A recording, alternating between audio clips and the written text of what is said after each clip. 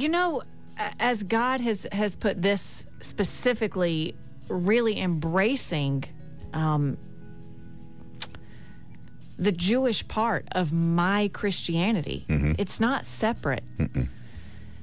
I'm the one that's grafted in. But it really gives a depth, not to make us closer to God necessarily because of our own works or knowledge, but because He wants to be so close to us. He wants to reveal Himself, like Ray's talking about. He wants to commune with us. And we just miss out if we don't understand these things. One of the ways Leanne and I have grown closer together in the 5 years we've been married was about 2.5 years ago when you said, it's about time we go back and take a look at your Judaism, which I had left go of. I thought. Sure. You know, because it was such a stark contrast. Yes. From September 25th, 2006, blaspheming Jewish atheist, to September 26th, 2006, lover of Jesus. Wow. And that was it for me. That's a stark contrast right there. Yeah. So when Leanna said, let's take a look at this Judaism and let's celebrate Passover. And it was Leanna's impetus to create the Passover for us 2 years ago. And then now with the teaching of the last couple of years that you've brought, wow. It's Victory 91.5. It's another special edition of Rise and Stein. Ray Haynes is here teaching on Passover. It's all posted at the Facebook pages. So these next few segments, I think we have 4 or 5 more, are probably the most interesting because you're now Passover is over, and you're now working your way to the grave and out of the grave. And this one is the 5th cup. Now, I know he said there's 4 cups, but in reality, there's actually a 5th cup. It's the cup of Elijah, and it's called the silent cup. You don't drink it, okay? Yeah, a special place at the table is set for Elijah, but it's got to be the most interesting, fascinating, if you love symbolism and all this kind of stuff, for the Jews, this piece right here is... it's just that one more moment where God's going, seriously, come on, focus with me, people.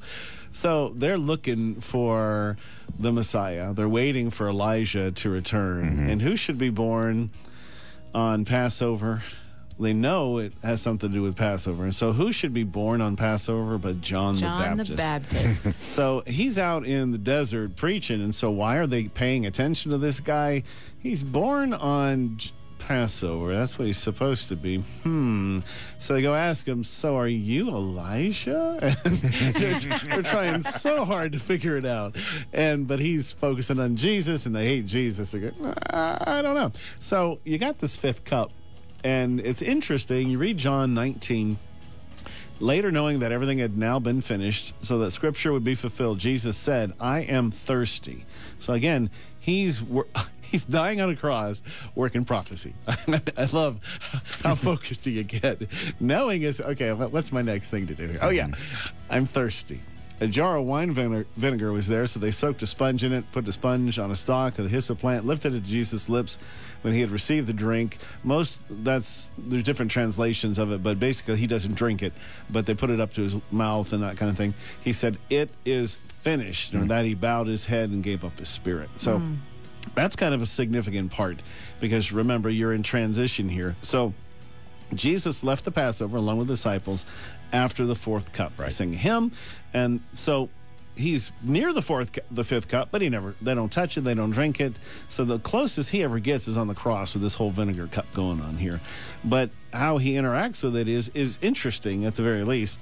Elijah was one of the few people that didn't die, but was taken by God to heaven.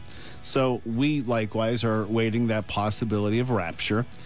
So for that part in the Passover, you literally go out and you open the door to see if Elijah's there. You're waiting for him. So, and he's born on Passover, John the Baptist, but they just close the door on John the Baptist, and so they're still looking. Nope, we don't like that one.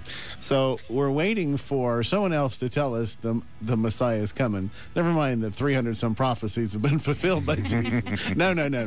We're waiting for someone a little bit better. And here's what he said: I'll send you the prophet Elijah before that great and dreadful day of the Lord comes. Now, this is massive scripture because it's for the future, but it's also on that cross. This is, I'm sending you Elijah. So there's this little tie-in, this weird kind of a tie-in with this fifth cup that's untouched, him on the cross. He doesn't really take the vinegar.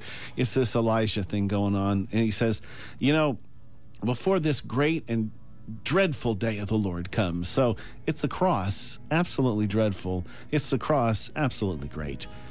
When he returns to us, when there's judgment and destruction and the saving of us, it's great. Oh, it's dreadful too, because the world is lost, those who haven't come. So he'll turn the hearts of the fathers to their children and the hearts of the children to their fathers. It's Malachi. And you can recall Jesus saying of John the Baptist, for all the prophets and the law prophesied until John, if you're willing to accept it, he is the Elijah who was to come. He who has ears, let him hear. Now, John the Baptist, obviously, he's born around Passover. You know that because you can go into Luke 1 and they kind of walk it down with his father Zechariah, who was the division of Abijah, would have placed him in the temple. They took turns, and so he's in the temple through the 10th week, due to the Feast of Weeks. That's what we know as Pentecost.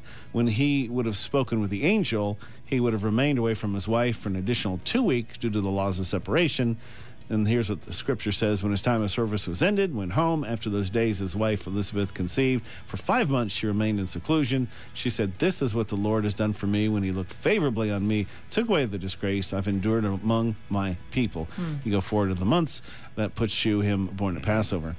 So Jesus would have been born 6 months later, so you can take your pick of the feast. During the fall feast? I would say the first is Rosh Hashanah, but people argue over that one, but that's just my opinion. So at this point, the Seder customarily ends, and everybody says, next year in Jerusalem. And oftentimes as Christians, we pray the blessing. I don't know if the Jewish homes do this or the other, but may the Lord bless you and protect you. Yes. Deal kindly and gracious with you and bestow his favor upon you and grant you peace. And at that point, the Passover ends, and you can just sit and talk and have fun. But of course, it doesn't really end. Our next time, when we come back for this next break, we're going to jump into what I think is the most exciting, most fascinating part of this entire deal, and that's working to the Feast of First Fruits and the stuff you've probably never heard before. We'll jump in. Cliffhanger.